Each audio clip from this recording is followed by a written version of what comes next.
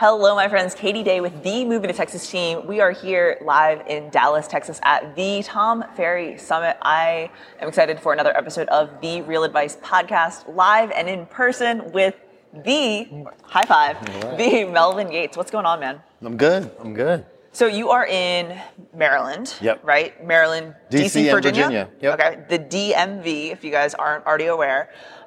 So for those that may not know you, how did you get into real estate? I actually got in real estate when I was in high school, senior in high school. Okay. There was a broker across the street and said, hey, you should get your license. Look like an aspiring young person. And Look like an outstanding yeah, I know you look like a citizen. Yeah, Okay. like realtors. And so I went to class, got my license right before high school graduation. Damn, that's like young. And like, so that's like, has this been, as I stutter, has this been like your only career? No. Okay. So then I did it for a few years. Yeah. Fizzled out. But you were like young. I went to college. I was trying to do real estate part-time in college. Had another business and then got back full-time in 2006 in real estate. Man, must have been gangbusters for a little bit. Yeah. No, it was the perfect time. Yeah. Cool. And then so from 06 to now, real estate. Yep, just real estate. 06 to 09 was really more on the investing side. Okay. Market crash. Makes sense. So you know what? Go traditional back again. And then since then, just traditional. And then got in the brokerage business in 14. Well, that's what I was going to say. So I know you own your own brokerage, right? So I guess talk to me a little bit about that and like what was the catalyst? Did you have a team prior to the brokerage, or were you just like, I'm tired of how all this is going at ABC Realty. I'm going to start my own shop, or like what was the catalyst? Well, I was been doing seminars and training and coaching for 30 years since 18. Doing conferences back then. Yeah, I know. And so then, doing real estate as a solo agent, I said, well, there has to be more because I have too much knowledge that I'm not able to execute on everything myself. I said, but if I could teach, Jimmy this tactic and Susie this thing, that I can kind of multiply myself. And so I said, you know what? Start a brokerage. Just like Why that. not? Yep. Yeah. That's cool. So what does the brokerage look like now as far as like agents and you're in 3 states, right? Yep. We're licensed in DC, Maryland, Virginia. I started the brokerage in January 2015. Okay. It was just me. Yeah. And an admin. Yeah. Yes, well, we've got a brokerage. Like, Exit Realty franchise. Yeah. Then so I was a franchisee. Then we for 10 months just worked and then said, okay, now we're ready to putting our systems in place. Yeah. So we're ready to start recruiting and hiring agents, and within about 24 months to 30 months, we had 150 agents. Holy shit. That's great. That's awesome. That's congratulations. Yeah. Thank you. That's quite I think the one takeaway I have from that, or one of the many takeaways I have from that, is the before hiring agents and just going out and like growing and scaling, you're like, all right, we've got to get the systems in place and the technology in place and like have the foundation. Yeah. And I think too many people, whether it's starting a team or starting a brokerage, are like, just like, all right, let's do it. Right. Yeah, we'll just do it. Then they have all of these people and you're like, you have no meetings, you have no structure, and you're like, let me figure out how we're going to do this. So it's a great job there in like having the foundation. Yeah, it took some restraint because that's not my personality. Yeah. I'm more of I'm a high D, so I'm just more do it. Big picture. Yep, just vision. We'll get it done. But I hired my former admin. She was my office manager. Yep. And then I started doing some contracting with an engineer friend of mine, and they were like holding me back. Yeah. They were keeping me from being great. But what I realized all along was they were just helping me get ready with the infrastructure. Well, it's like that hockey stick growth too. It's like slow, and then like explosive, right? I mean, 100 plus agents in, a short period of time that's epic. That's awesome. Yeah. No, cool. It's exciting. Very cool. So what, I guess, was your thought in like having a team at a brokerage, right? Or having your own brokerage? Because like that was something for me, like as we were starting to be like, okay, we're going to grow our team bigger than what we have it today, 4 agents, 5 agents, but we want to double, triple agent count. Like, do we open a brokerage and take on the risk and responsibility, or do we just stay at ABC Realty and, let them have the E&O and the name on the lawsuit and all that kind of stuff? Like, what was kind of your differentiator for the two? Well, I came from a different industry before real estate that was a lot more I guess my risk tolerance is very high. I guess I'll say that. The tolerance is high. My risk tolerance is very high. So I was not concerned in the least with any of the, that stuff. Yeah. I said that will work itself out. I understood. I just accept the fact, okay, we're going to have lawsuits. We're going to have these other things. It is what it is. Cost of doing business. Right. Yep. And so none of that bothered me. So then when I grew the brokerage, and then when I ultimately decided to start a team within the brokerage, I said, well, I've already got the infrastructure, and that's kind of working itself. Yeah. I said, I'm ready for a new challenge, and that's what brought me to the team within the office. Well, that's newer, right? That's new, brand new, just a couple months. How's that going? Going well. Yeah. Going well. Got a handful of team members now and growing. And, my plan is that I think that the team will, within 12 months be producing more than 50% of the brokerage revenue. Yeah. Well, and I think that for team agents, and we know this just in real estate in general, right, is when you have more accountability, when you have more things that you need to do, just as an individual agent, your brokerage, I'm sure you pay your due, whatever's due to the brokerage, and that's kind of it, right? Yeah. Stay within the lines you need to stay in, but do what you want as long as you're legally and ethically within the rules, and they get their money. Yeah. Right? Yep. So as a team agent, I'm sure you have more things that they need to do and more, stuff. And it's there's no question in my mind, right? That they would start to surpass the amount of income that's coming in just from the agents that kind of, do their own thing. Yeah, because, and part of it, I tell them it's the general accountability that every agent comes in the office gets. Yeah. We have meetings, we have trainings, we have all the tools here. Yeah. We have everything you need to be successful, but we're not going to make you. Yeah. Versus the team aspect, I call it forced accountability. Yeah. If you have to do it. These are our guidelines. If you want to be on the team, if you want leads, if you want all the videography service, the transaction management, if you want all of the done for you stuff, you have to do it. And if you don't do it, that's okay. Yeah. You just don't have to be able to do it on the team. Yeah. And so and we're seeing that, I'm sure you've seen, is that with that kind of forced accountability and that you're getting, that the agents will do, double, triple, quadruple what they would do when they're the boss of themselves. Because most people aren't good. I'm not good at bossing myself around. That's why I have a coach, right? Right. Yeah. All right. So there's a few things I want to dig into, but we'll stay on the real estate topic for a minute, and then we'll kind of divert. But VAs. So you've leveraged virtual assistants for a while, yeah? Yeah. Yeah. We use VAs. We started with.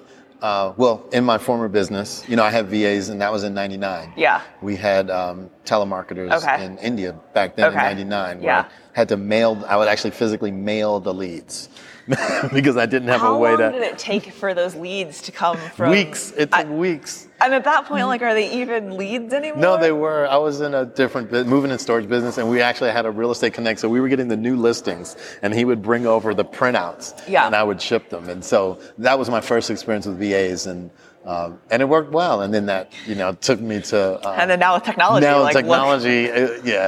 was email was kind of sketchy. Large PDF files, trying to figure out how to even get them. One name at a time. Yeah. And so, and then that brought us to today. So I was not new to VAs, but new to VAs in this industry. So I think when I think about VAs, I think about the commonly asked questions. So how do you find them? How do you train them? Walk me through if I was okay, I want to start hiring a VA. I think I want to utilize VAs. What would you ask me, or what would you tell me? What advice would you give me? What I would say, in general with VAs, you have to have your infrastructure first. Okay. And I know that's easy to say, but so for starters, getting a VA, your first VA, they're just going to be your everything person. Okay. And but eventually, once I'll just say the VAs are. And the VAs maybe are smarter than us, so they're gonna. Most people are smarter than I am, man. I'm They're gonna figure out your patterns. We all have patterns. Yeah. And then, eventually, you're gonna have exposure. They're gonna. They will find a way to do less work, but still make you happy for the same price. And so I think you do need management. So a VA, and if you're not going to be the one that's supervising them, I would suggest having maybe your first VA, or you hire a few. One of them will stand out as a leader and make that person in charge of the others. Okay, so you need to have infrastructure and processes and systems first. Mm-hmm. You need to have some sort of oversight. Yeah, and training. Okay, and then training, right? Because I think that's a lot of times when people hire an admin, whether it's live and in person, you hire me to work for you, and I'm here, right? Or overseas, or in another city or state or whatever. if you don't train me well, like then can you really get mad if I don't know how to do the job, right? And that's what I feel like do. so many people do. Like Right. it's just like hey, I flipped you a YouTube video and then I'm like pissed that you don't know how to do a transaction, and like Right. I never actually showed you how to do it, right? So yeah, I mean I think training is a huge piece of that as well. What other advice, I guess, would you give to someone looking to hire a VA? Because like people always talk about it. It's like probably one of, other than like CRMs and like different lead sources in like the Facebook groups, it's like people are always asking about them. I would say with the VAs, just having regular conversations with them, just like they were here in person. Yeah. Okay. If they were in your same office space, or even in your same at your same desk at the other end of the desk, having that exchange with them, and that's going to help them the same way you would train an on-site staff person. Don't just think that they're going to know what to do. Yeah. Because they're going to do the best they can. Yeah. But sometimes that's not necessarily what you're you looking want. for. Yeah. Mm-hmm. Do you find it difficult with like the time difference, or do they work 9 to 5, our time? Where jobs require standard 9 to 5 East Coast time, where we're in East Coast, then the VAs are on our same shift. Yeah. We have some stuff. We have other roles, behind the scenes roles. There's no consumer interaction. Those jobs can be done on their time. Do you find that to be hard because it's like almost a flipped schedule? Like, our 9 a.m. is their 9 p.m. almost. Like if you're like Philippines or like Asia, right? Yeah. No, I've found that right now it is almost the norm. I think that I've found that there's been compression in price too with VAs, where before, I'll say this, I'm paying about the same for VAs now, maybe even a little bit less than I was in 1999. Wow, that's crazy. Because it's a lot more common now. So a lot more people flooded into that market space, and have, that supply and demand has created more VAs, I think, or more people that want to work from home. And I'll say my VA manager had a job that she was paid very well at, but her commute, she had 7 hours of commute a day to and from work, 7 hours per day, but it was a 5-day work week. Yeah. She didn't have to work 7 days. She was able to get home to her family, spend the weekends with her family, and now she's making more money than that without the commute, and she's with her family every day. So for her, it's a win, and I think most VAs are finding that as a win-win for them, so they're willing to do it and take less money or comparable money, but just have a better quality of life. Yeah. So we've talked about real estate. What advice would you give? And I mean, I'm sure you talk to a lot of brand new agents. So I just got my license. I'm ready to hang it at a brokerage. What advice would you give to me? Like, what's your, I would say make sure that you interview three brokerages. Okay. Do you say that even if you're the first brokerage? I do. I always say it. Yep, I definitely say it. And I won't even let them sign up when they meet if we're the first person to meet, we schedule an onboarding a week after. Okay. To give them time to shop around. I feel like that's also like very like secure. You're like, hey, like I know you'll be back, but like go do your thing. And they say, well, why do you say that? And then I was like, just shop around and you'll see, who's the best fit for you. Yeah. How do you feel like if I'm an agent, how do you feel like I would know if it's the right fit for me? Well, what I do is I have a list of, kind of some things you should be looking for. I said the most important thing is going to be training. And support and infrastructure. Yeah. I said, and we talk about the big brand, we talk about the mom and pop. Everyone has an auntie who's a broker or a godmother, and they're gonna personally or an uncle. They're gonna personally mentor them. And I said, and that's great. You'll get a lot of one-on-one attention. Maybe. But it's not gonna be structured or organized. Yeah. And so what's most important is going from A to Z in order. Yeah. Not necessarily, hey, come on, we're going on a listing appointment today, right? Yeah. Like a listing appointment, what should I wear? Yeah. It's best to, go through that. Order. Yeah.